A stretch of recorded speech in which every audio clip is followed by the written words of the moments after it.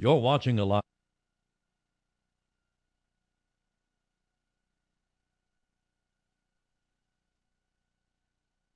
telecast that originates in the sanctuary of You're watching a live telecast that originates in the sanctuary of Church of the sanctuary of Church.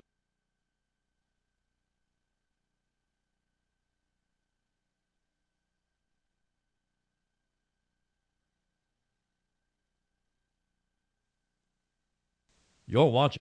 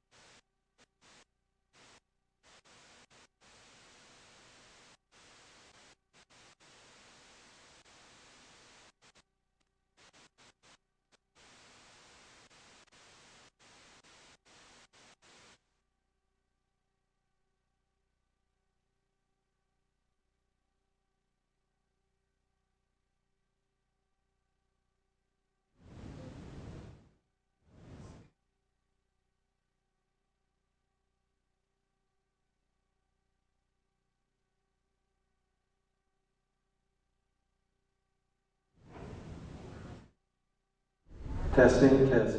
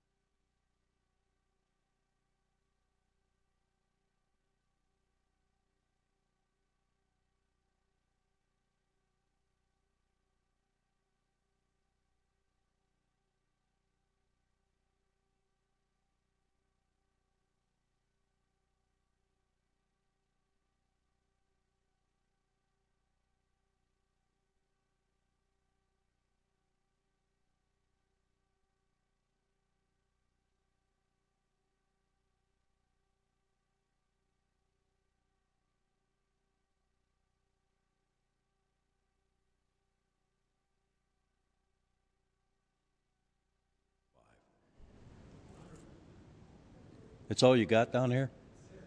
Okay.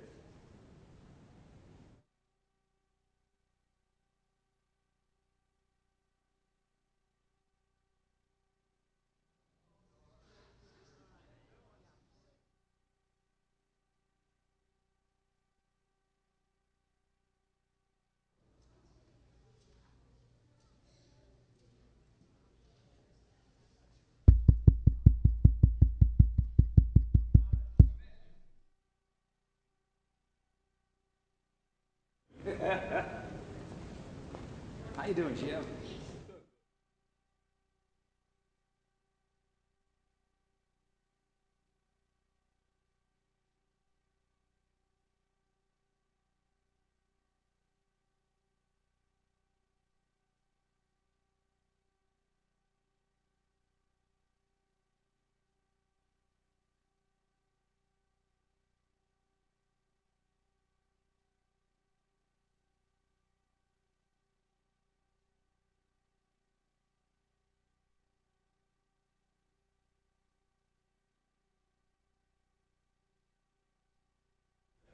Testing, test, test.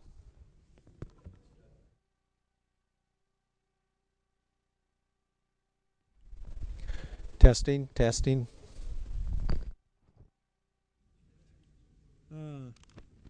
Lori.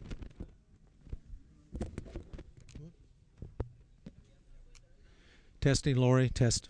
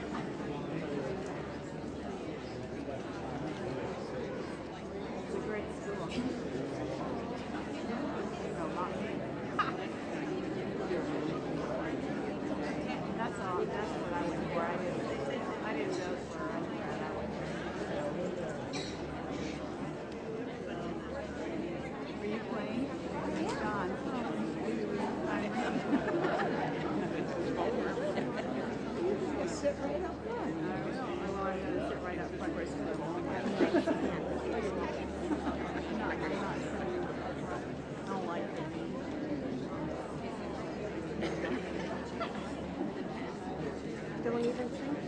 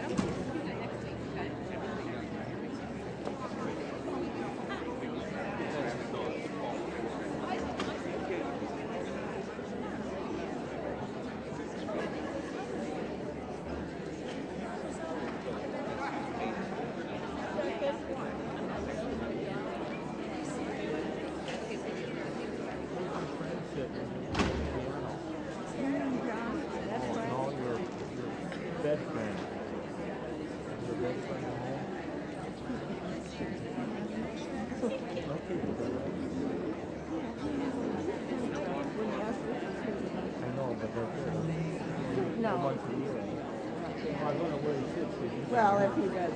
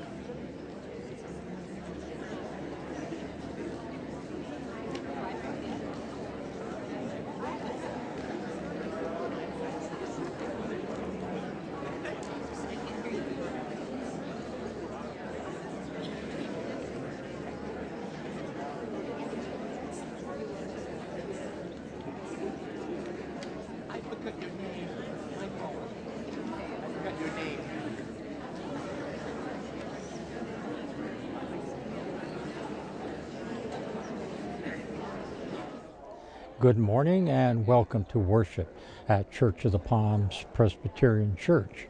Delighted you could join us this morning for this hour of blessing.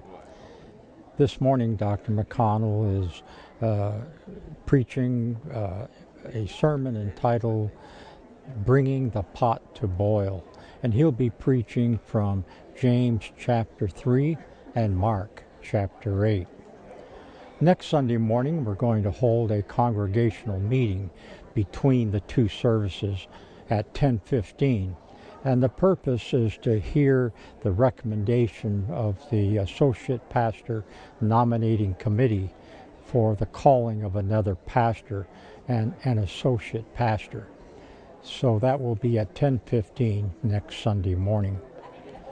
Our Wednesday evening programs are started last week and will continue, although there's a slight change for this Wednesday only. We're beginning with prayer. We're having a prayer that'll be held each week to pray for our nation from 4:30 to 5 in the chapel. And then our regular Wednesday evening dinner will be from 5 to 6:30. Although during the dinner at 5:30, we're having the mission committee is sponsoring a message from a visiting missionary that we support. And so that will happen at 5:30 during the dinner hour. The classes, then the 4 Wednesday evening classes will start at 6:30. Dr. McConnell's new book is out for sale now at various bookstores as well as here at the church. And the title of his book is Take Me to Aslan, C.S. Lewis and the Art of Trusting. Dr. McConnell is going to have a little talk about the book on Tuesday the 25th here in our sanctuary, and then following the description of his book, he'll be having a book signing. Thank you again for joining us this morning. May God bless your hour and the whole week.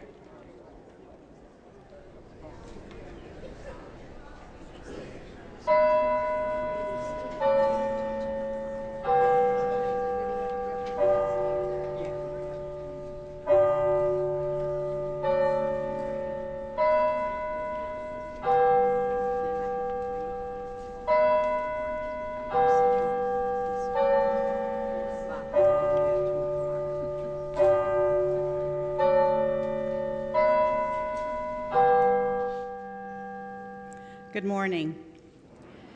Welcome to the Church of the Palms. My name is Jenna Clark, and I serve as a deacon in our congregation. We begin our service with the opening prayer printed on the cover of our bulletin. Now let us bow our heads as we prepare for worship. God of all wisdom, renew our sense of awe and wonder as we gather before you, the source of all knowledge. Make your word known to us and stretch out your hand to touch us.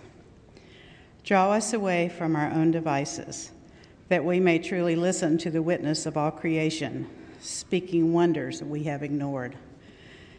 Give us eyes to see beauty all around us. Align us with truth and righteousness. Quiet our scoffing and awaken our trust.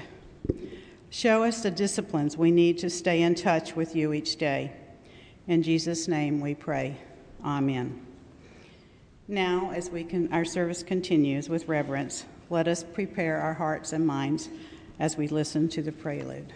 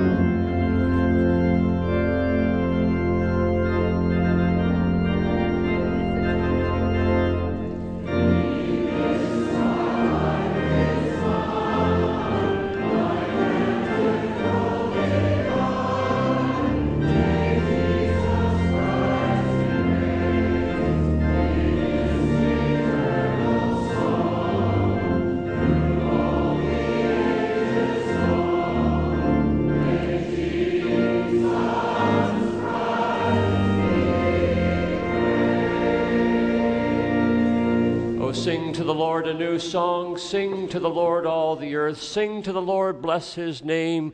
Tell of his salvation from day to day. Declare his glorious, marvelous works among his peoples. For great is the Lord and greatly to be praised. The Church of the Palms is in worship. You may be seated.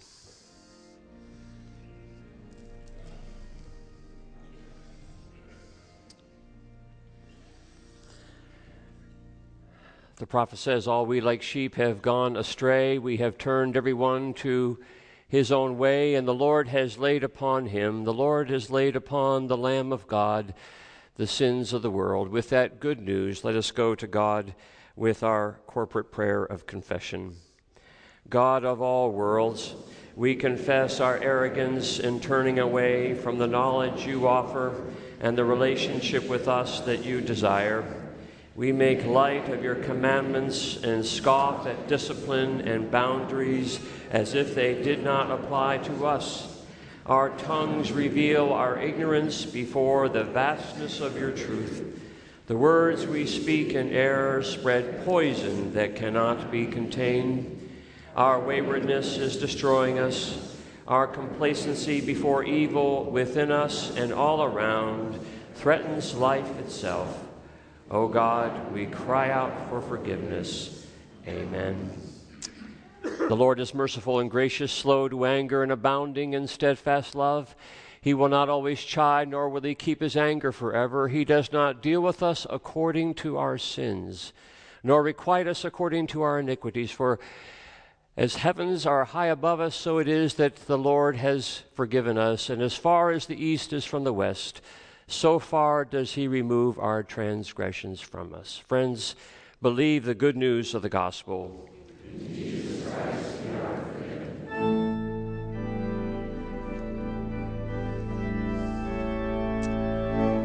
Glory be to the Father, and to the Son, and to the Holy Ghost, as it was in the beginning, is now, and ever shall be, world without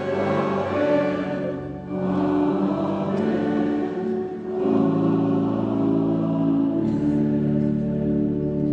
As the people of faith, let us say what we believe using the words of the Apostles' Creed.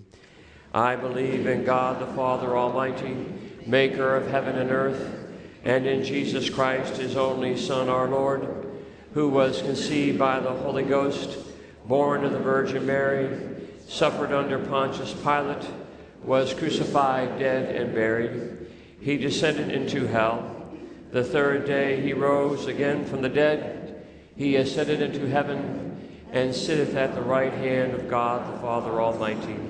From thence he shall come to judge the quick and the dead. I believe in the Holy Ghost, the Holy Catholic Church, the communion of saints, the forgiveness of sins, the resurrection of the body, and the life everlasting. Amen. Let us now take a moment to greet one another.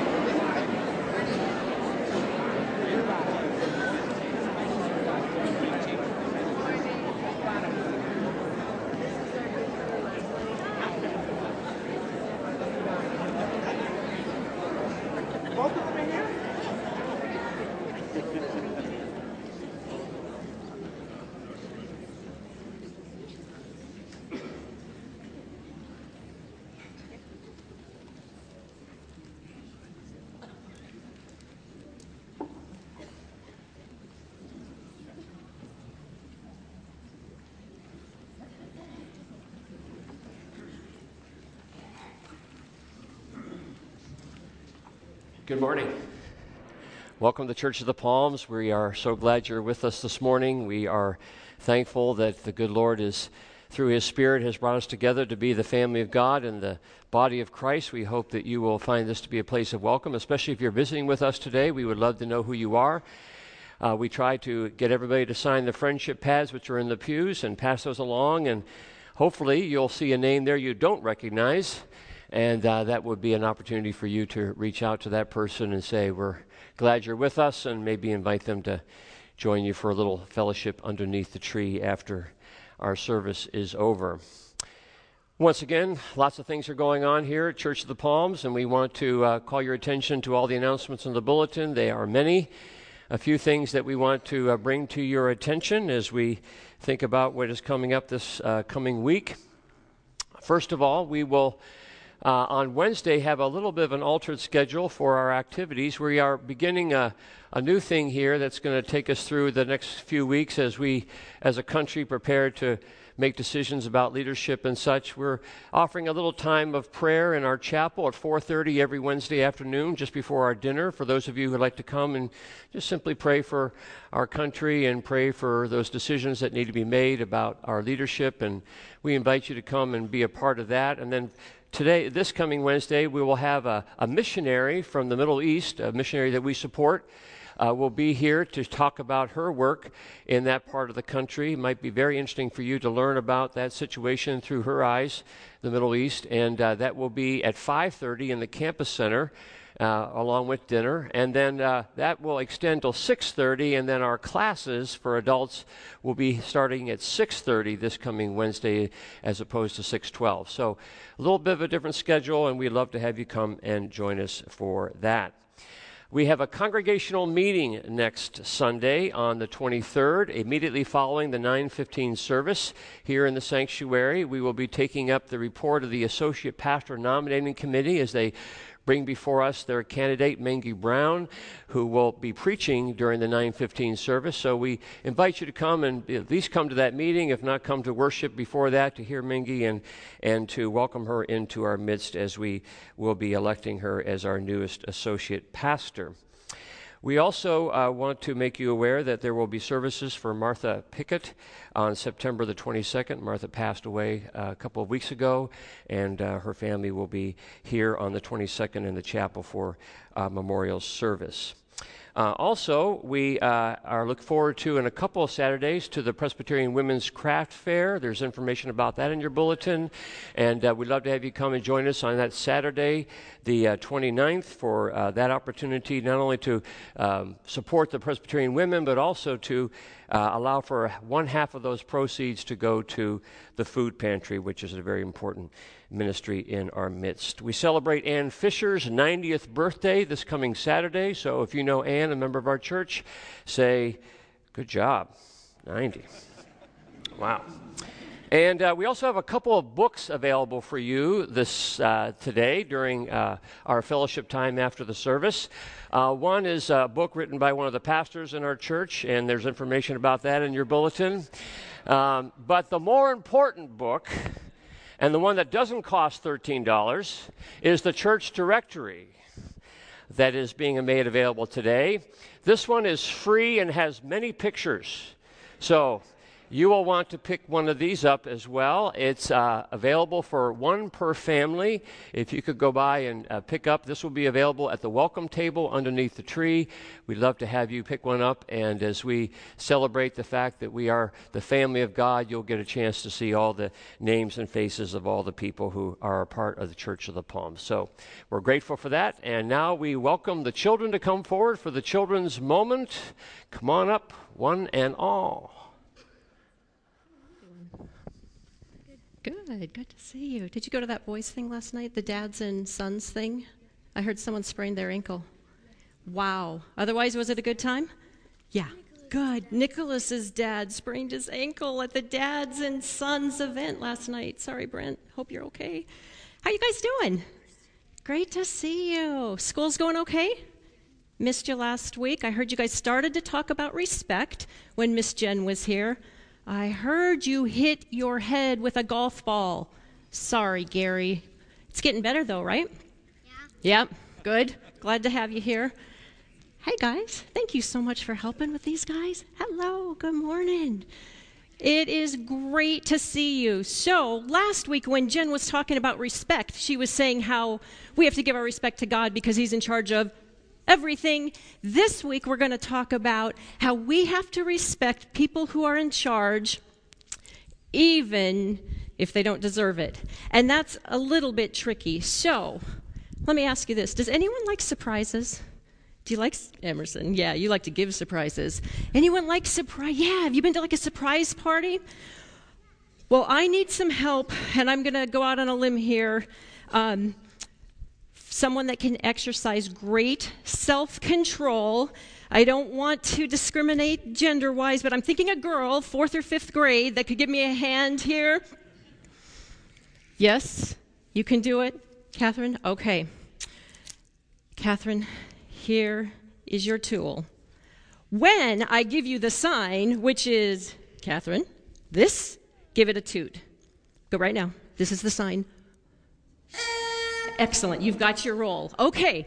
Training, everything, we're ready to go. So this story that we're going to learn about respecting others, even those that don't deserve it, comes from 1 Samuel 24, Old Testament. Let me catch you up to where we are.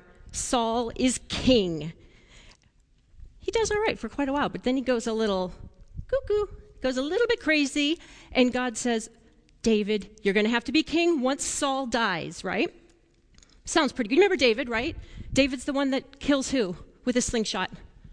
Goliath? That he kills Goliath with his slingshot, that he plays his music to calm Saul down. He's the same guy that becomes best friends with Saul's son when he's living in the palace. So everything's great. There's one eensy-weensy, teeny little problem. Saul's trying to kill him.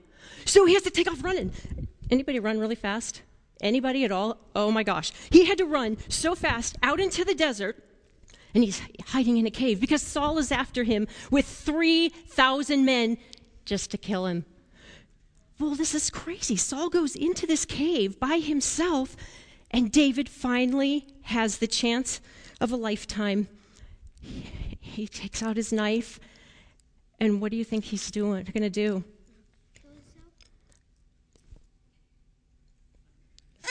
Surprise! You know what he does? He cuts off a little piece of Saul's robe. Crazy, isn't it? But you know what David was thinking? God told me never to raise a hand against the person that God anoints. David felt so bad. He ran after Saul. He bows down in front of Saul and he goes, I'm so sorry. I would never kill you. Why are you trying to kill me? I'm so sorry. Saul now has his perfect opportunity to get rid of David once and for all. And he reaches into his pocket, and you know what he does? Surprise! Saul starts crying. This is a handkerchief, by the way. He starts crying, and he feels so bad, and he says, David, I'm sorry I've been trying to kill you. I know you would never hurt me. Please, please, remember my family once you're king. There's a little more to the story later, but for our purposes, listen to this. Do you think Saul deserved respect? Heavens, no, he's trying to kill David. But you know what? David answers to God, and he trusts God with his whole life. And he trusts that God has a plan for him, and that he has to respect those who God puts in charge of him. Anyone in charge of you? Matthew, who's in charge of you? God's in charge of you. Anyone here living on earth that's in charge of you? Yeah. Mom's in charge. Anybody else? Dad's in charge. Anybody else? Got someone in charge of them? Tallulah. Jesus. Anyone else on earth? Yes. Your teachers are in charge of you. Can you think of another person? Reese. Her cousin. Like if you have an older cousin. Anyone else? Yeah. Grandma's in charge. The principal's in charge. I'm scared. Owen. Grandpa's in charge. Last one, Christian. Your baseball coach manager. Excellent, the coach. Look at all these people that God puts in charge, and we're called to respect them, even if they don't deserve it sometimes, which is not to say that if you don't ever feel safe, you always go tell an adult, but for all those other situations, we're called to respect. Will you pray with me? Lord, we thank you for loving us so much that you give us people in our lives to care for us, and we just ask that you help us to show respect in what we say and what we do, even in those times we think they don't deserve it. In Jesus' name we pray. Amen. Let's go. Great job. Ice, come on with me. Come with me. Thank you. You're such a good helper, Gary. Hey, Neil. How are you? So what grade are you guys going into?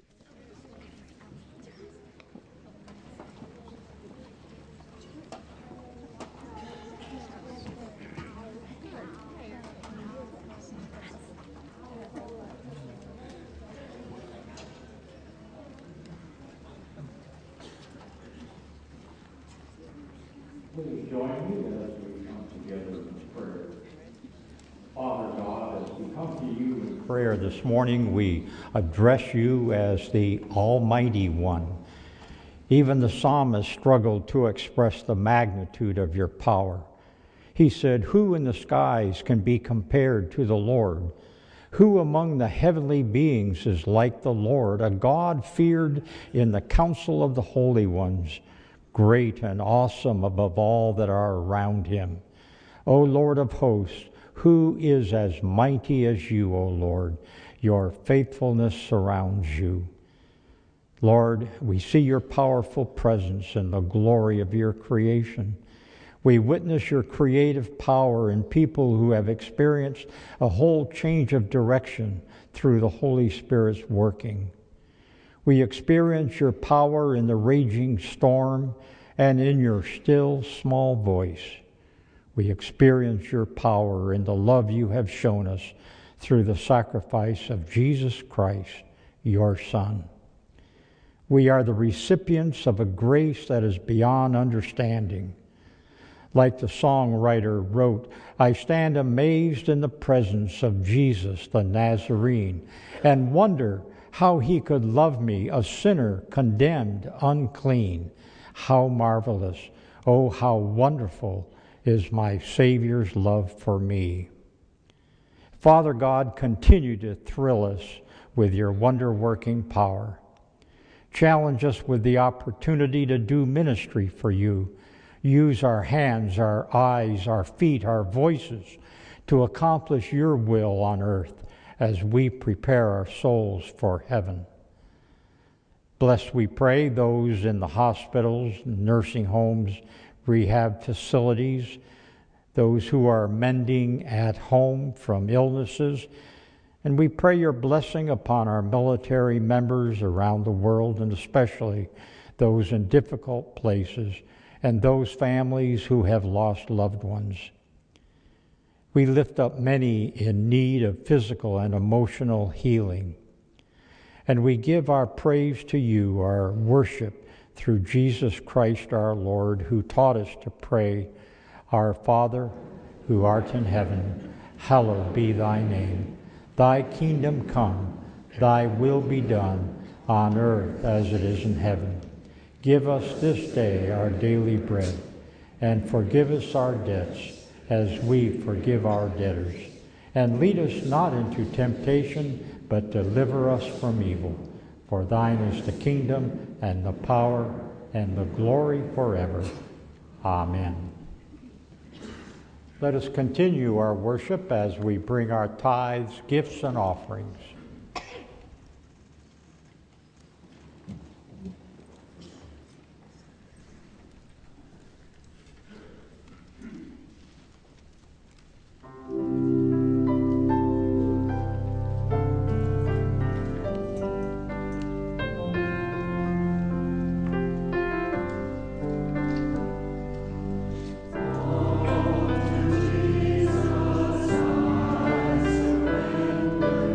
Oh,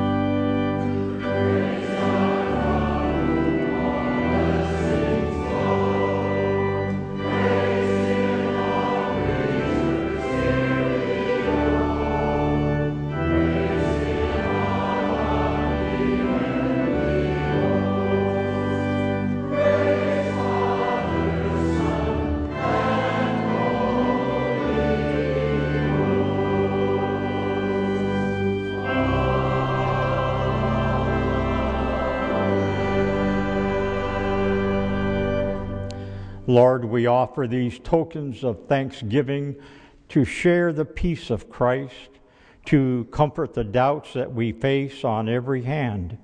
May we make a powerful witness in this place wherever we scatter during the week and in situations where others must go for us. Strengthen our witness, we pray. In Christ's name, amen.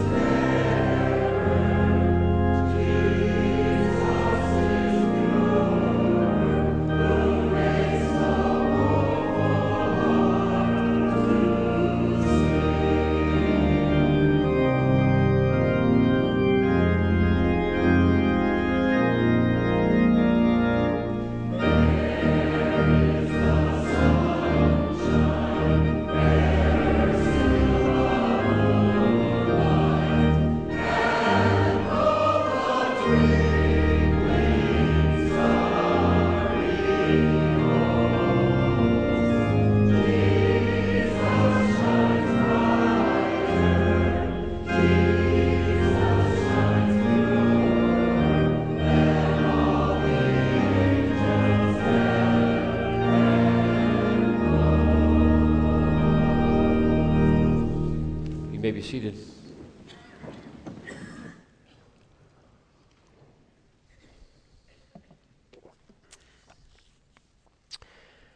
Our scripture this morning comes from two places in the New Testament. The first from the book of James, the 3rd chapter, beginning at the 1st verse.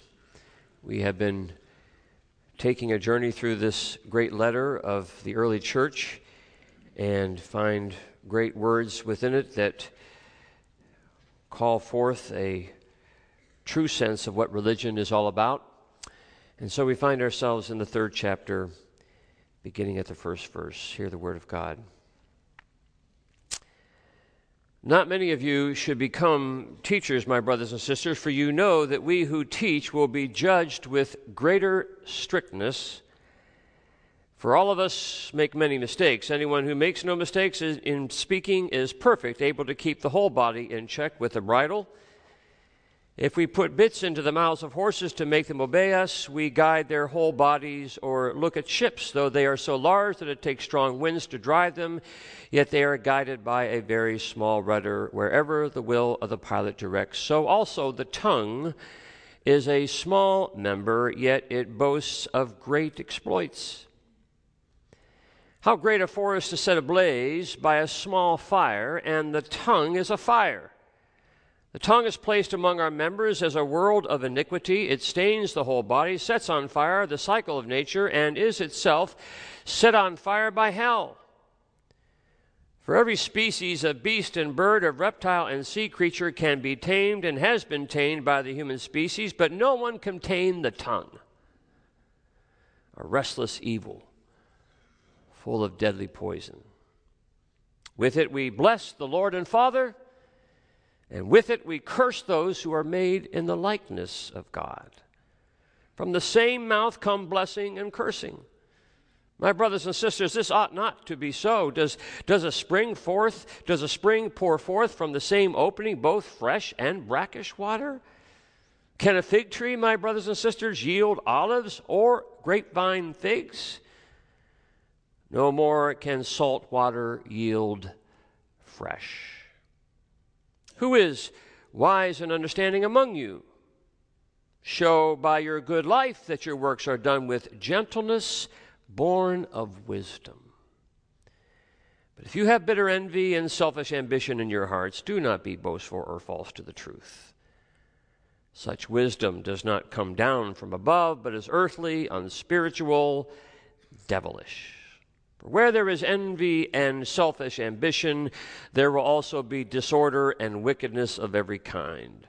But the wisdom from above is first pure, then peaceable, gentle, willing to yield, full of mercy and good fruits, without a trace of partiality or hypocrisy. And a harvest of righteousness is sown in peace for those who make peace. Our second lesson is from the Gospel of Matthew, Gospel of Mark, the 8th chapter, beginning at the 27th verse. Jesus went on with his disciples to the villages of Caesarea Philippi, and on the way he asked his disciples, "Who do people say that I am?" And they answered him, "John the Baptist, and others Elijah, and still others one of the prophets." And he asked them, "But who do you say that I am?" And Peter answered him, "You are the Messiah." And he sternly ordered them not to tell anyone about him. Then he began to teach them that the Son of Man must undergo great suffering and be rejected by the elders, the chief priests, the scribes, and be killed, and after 3 days rise again. And he said all this quite openly, and Peter took him aside and began to rebuke him. But turning and looking at his disciples, he rebuked Peter and said, "Get behind me, Satan. For you are setting your mind not on divine things, but on human things." He called the crowd with his disciples and said to them, "If any want to become my followers, let them deny themselves and take up their cross and follow me. For those who want to save their life will lose it, and those who lose their life for my sake and for the sake of the gospel will save it. For what will it profit them to gain the whole world and forfeit their life? Indeed, what can they give in return for their life? Those who are ashamed of me and of my words in this adulterous and sinful generation, of them the Son of Man will also be ashamed when he comes in the glory of his Father with the holy angels." This is the word of the Lord. Let us pray. We ask, O Lord, that by your mercy and through your grace that these words I have just read would be reflected in the words that I am about to speak, and more importantly, that we might know even more deeply the Word made flesh in Jesus Christ. For we pray this in his name. Amen.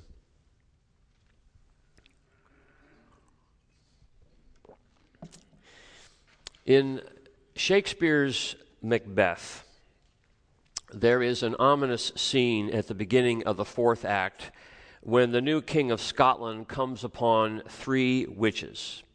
These are the same witches that we meet at the beginning of the play, and their appearance makes us think that things will not go well for the new king.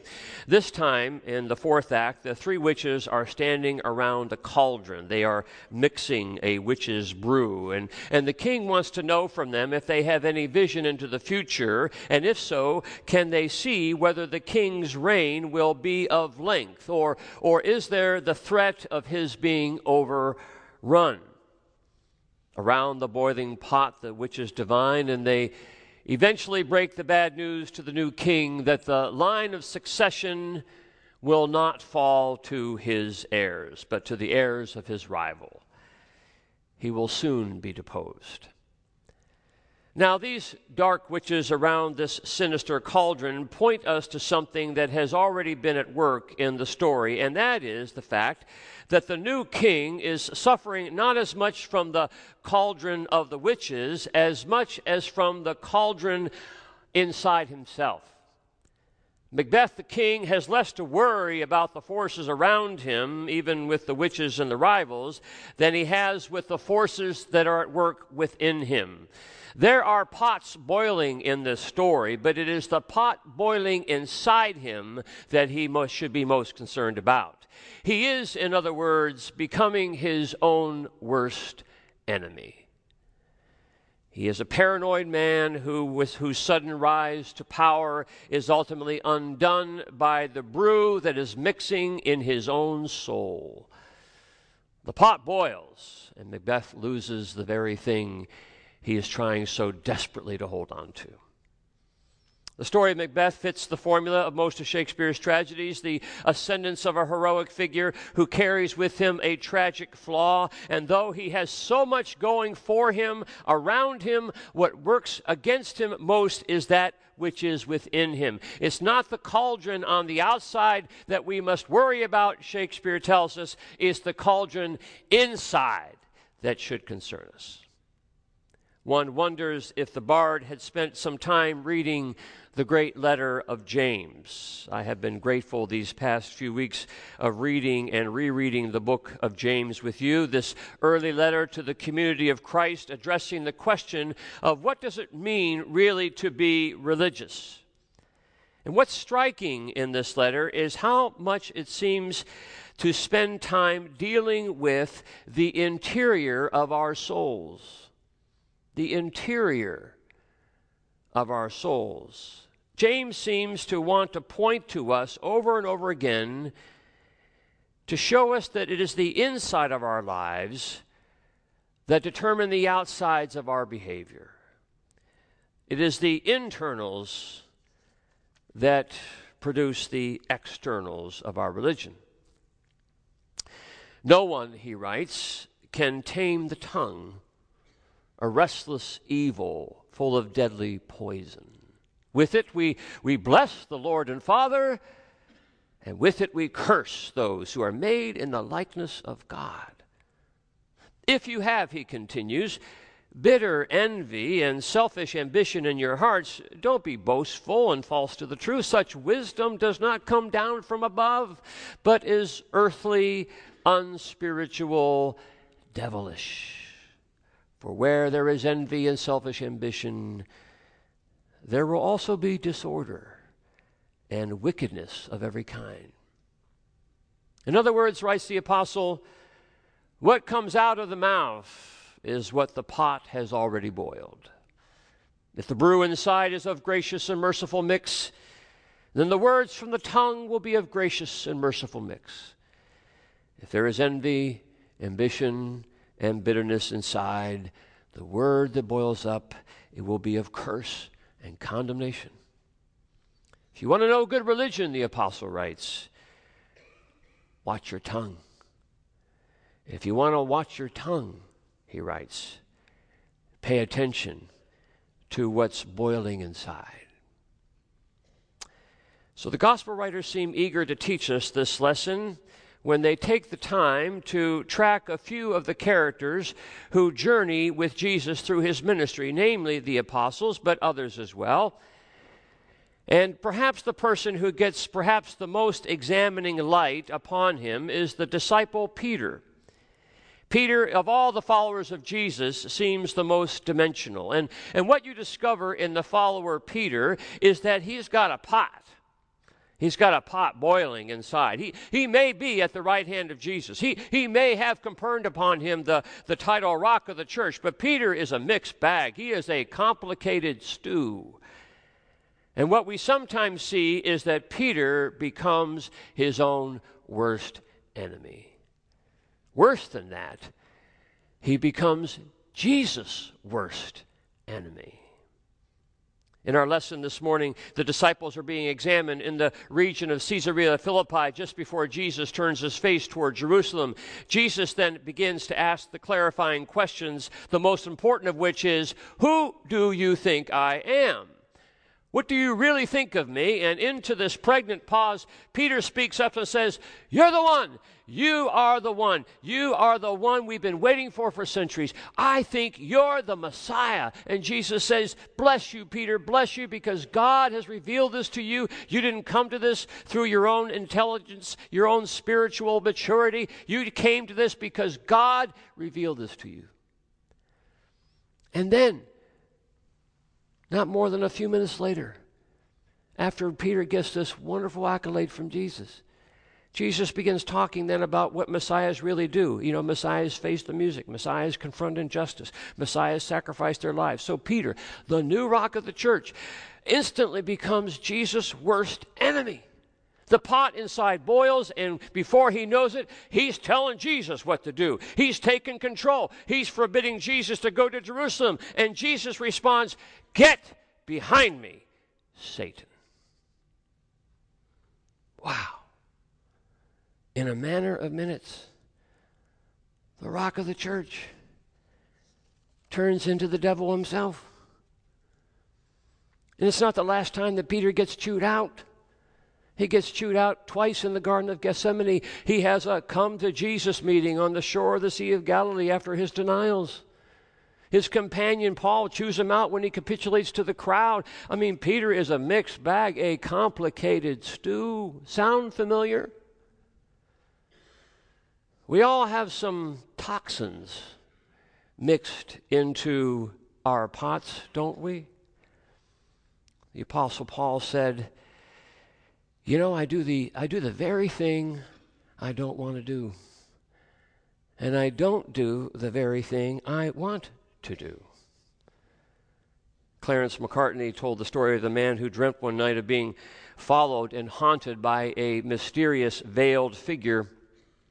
Every time he seemed in the dream, every time it seemed that something good was going to happen, the veiled figure would come and prevent it from happening. As soon as the man won the lottery, the veiled figure snatched it away. When he was about to fall into a peaceful slumber, the veiled figure awakened him with fear and anxiety. When he sat down to eat in the dream, the veiled figure stole his food. When he won fame, the veiled figure took away his reputation. When he was prepared to walk through the door of opportunity, the veiled figure would slam the door. And when he was at altar prepared to say his wedding vows, the veiled figure stood up in the congregation and gave all the reasons for why he should not be married. Finally, after all these attacks, the man had had enough and screamed, "Who are you?" and reached and pulled the figure's veil away. And when he did, the face he saw was his own.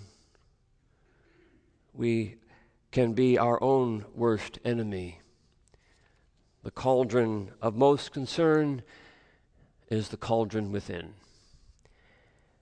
Has that not been the case for you? Have you not stumbled over yourself? Not an easy thing to admit, of course. It's certainly a lot easier to look at all the other forces in the world that seem contrary and see them as the biggest problem. We have likely heard ourselves say something like, the world would be a better place if it weren't for all the people. And what we mean to say is all the other people and not ourselves. It is the cauldron of others we think that we have to worry about and not our own. G.K. Chesterton, the great Christian apologist of a century ago, saw in one of the London papers a survey question that they asked the readers to respond to, and the question was, "What is wrong with the world?" And Chesterton wrote back to the editors this 3-word reply: "Dear sirs, me." So it is that the New Testament seems to bring us back over and over again to the interior, yours and mine. What is happening in our souls? What pot is coming to boil? What is being stirred into our stew? A gentleman I know tells the story of being on a business trip and having to deal with all the stresses and strains of traveling, making deals, satisfying customers, losing sleep, etc., etc. And finally, late one night in his hotel room, his wife finally caught up to him with a phone call. And in the phone conversation, she told him of the need for the doctor to run a further test on her, and that the test was going to be pretty expensive, and that they had more to meet on their deductible, so more was coming out of their pocket. And with this news, he began to rant and rave about the medical profession and the cost of tests, and were they even necessary, and how are we going to get the money, and on, not hearing the quiet tears being shed on the other side of the line. The fear and the worry of his beloved. It was her health they were talking about, but it was his pot that was boiling. And from his tongue came a foul aroma. And it took too long for him to realize that if there was any problem right then, the problem was him.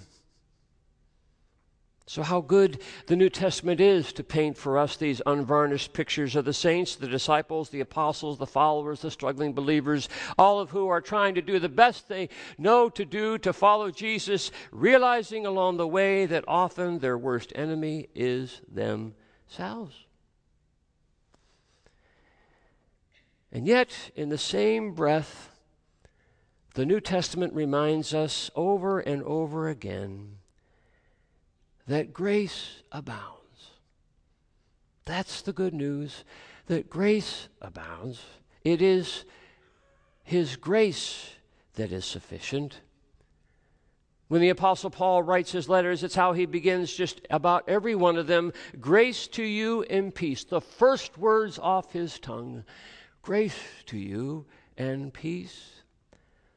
Paul was a complex figure, a complex mix of law and grace. He knew the law better than anyone, but he knew even more that the law would not save him. He knew it was all about grace. Frederick Buechner says that the reason Paul always starts by saying grace to you and peace is that he knows that grace is the greatest thing he has to give, because grace is the greatest thing he ever got.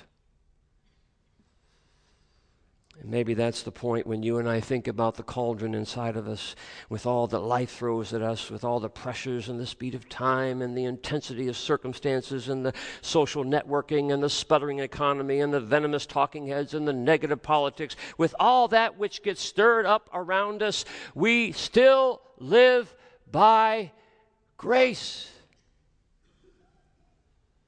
We are still saved by grace.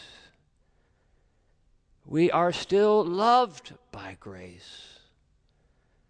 That's the gift from above. That's the stock for the stew. That is the aroma the world needs to hear and smell from our tongues.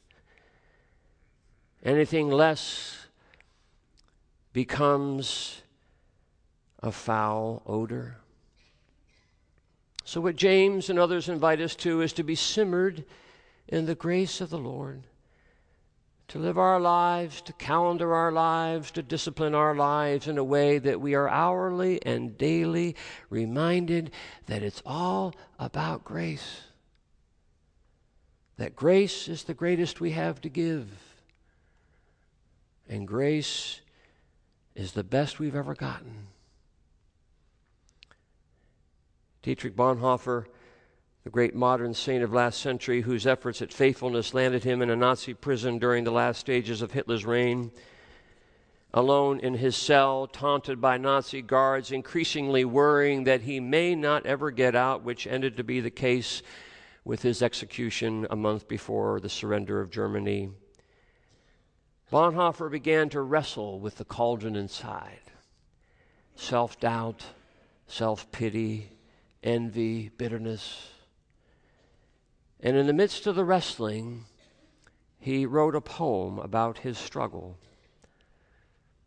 Who am I, he writes, this or the other?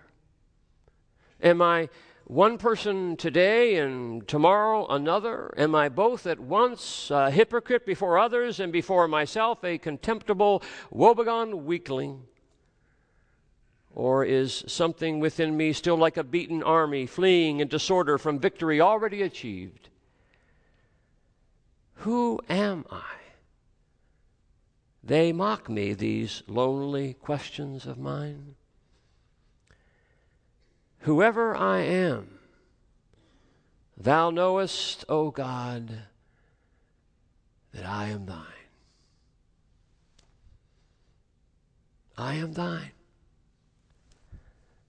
This is the grace that abounds. This is, isn't it, the grace that is for us all. I am thine, and you are thine, and you are thine, and you are thine. Grace has fallen upon us all. Such is the stock for the stew. Such is the pot we have to boil.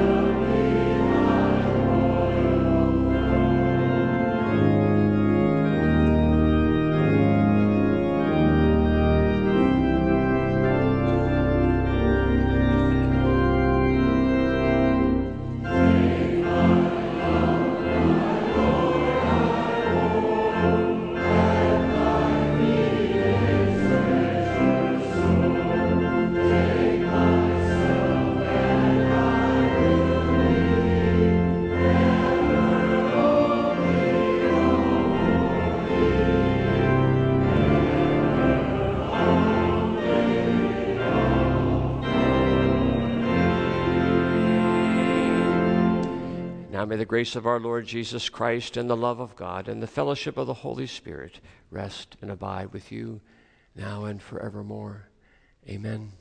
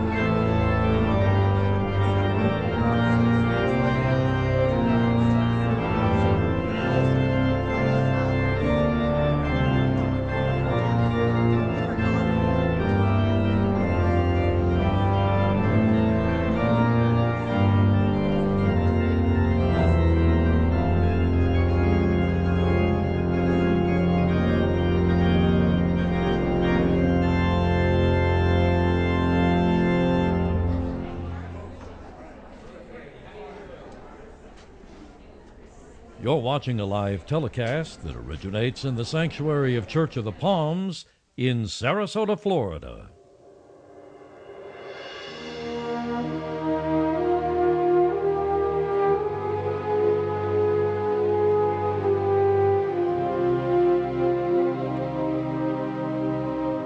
These traditional worship services are broadcast live each Sunday morning at 9.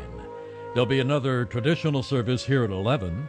Also each Sunday in the garden of the campus center, contemporary services are presented at 9. Church of the Palms is a Presbyterian church, USA. Adult classes are underway. Dinner at 4:30 to 6:30 p.m. Classes start at 6:12 p.m. A study called Conversations with God, Prayer 101, is held in the chapel reception room with Dale and Marianne Volrith. Whether you're a novice at talking with God or a seasoned prayer warrior, we all have much to learn about the power of prayer in our personal lives. Even Christ's disciples ask, Lord, teach us to pray. Freedom in Christ. What does that really mean? Breaking Free, a Beth Moore study with Carolyn Wilson in room 206. In this study, Beth Moore takes us through a study of the Scriptures to discover the transforming power of freedom in Jesus Christ. Themes for this study come from Isaiah, a book about the captivity of God's children, the faithfulness of God, and the road to freedom. Do you want to cultivate the fruit of the Spirit in your life? There's a Fruit of the Spirit study with Dr. Alan Rada in room 205 and 207. Where do you stand on the fruitful behavior scale? If we live in the Spirit, let us also walk in the Spirit. Galatians 5:25. The best testimony to Christian maturity is evidence of ripened fruit. For more information, contact Alan Rada at 924-1323. Why do you believe what you believe? Apologetics, Defending the Faith with Tony Liga in room 202. The first thing we learn is that this isn't a class on how to say, I'm sorry. Rather, 1 Peter 3:15 says, But sanctify the Lord God in your hearts, and always be ready to give a defense to everyone who asks you for the reason for the hope that is in you. For more information, you can contact Tony at 924-1323.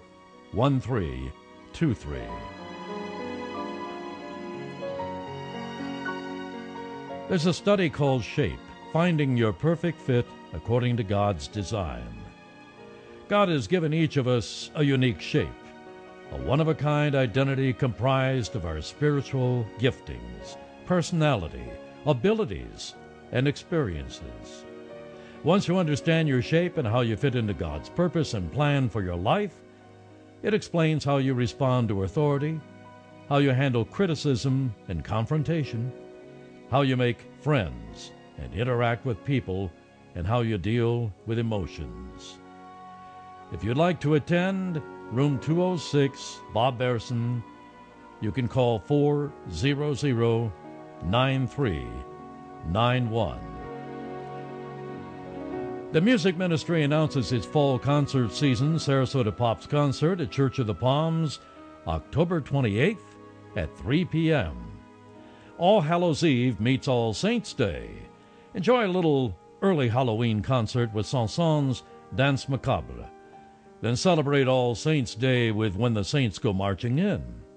And featuring our wedding theme for the season, Something Old, is the Bach Brandenburg Concerto No. 3. Something New is a beautiful piece by Eric Whittaker called October. Something Borrowed is a medley from Phantom of the Opera. And Something Blue is Colton Kaysen singing from Old Blue Eyes, Frank Sinatra Favorites. For more information, you can contact John Ferreira at 924-1323. Church of the Palms offers the inspiration of the Word of God, the studies to enhance your walk with God, the friendship of others who with you are seeking the will of God. You're invited and welcome to join us some Sunday soon. We're located at 3224 Bee Ridge Road in Sarasota. You can learn more about us on our website at www.churchofthepalms.org. And now this is Jimmy Lance. Until next Sunday at 9, may the peace of Christ be with you and yours. Enjoy this day, this gift, God's good morning.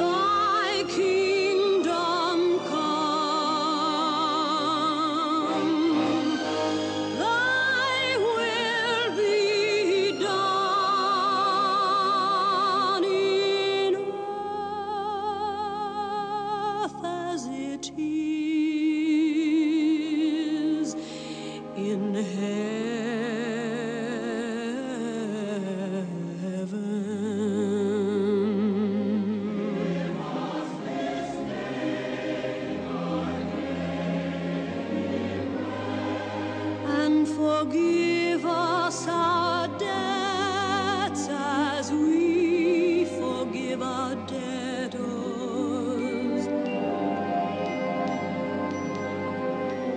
And lead us not into temptation, but deliver us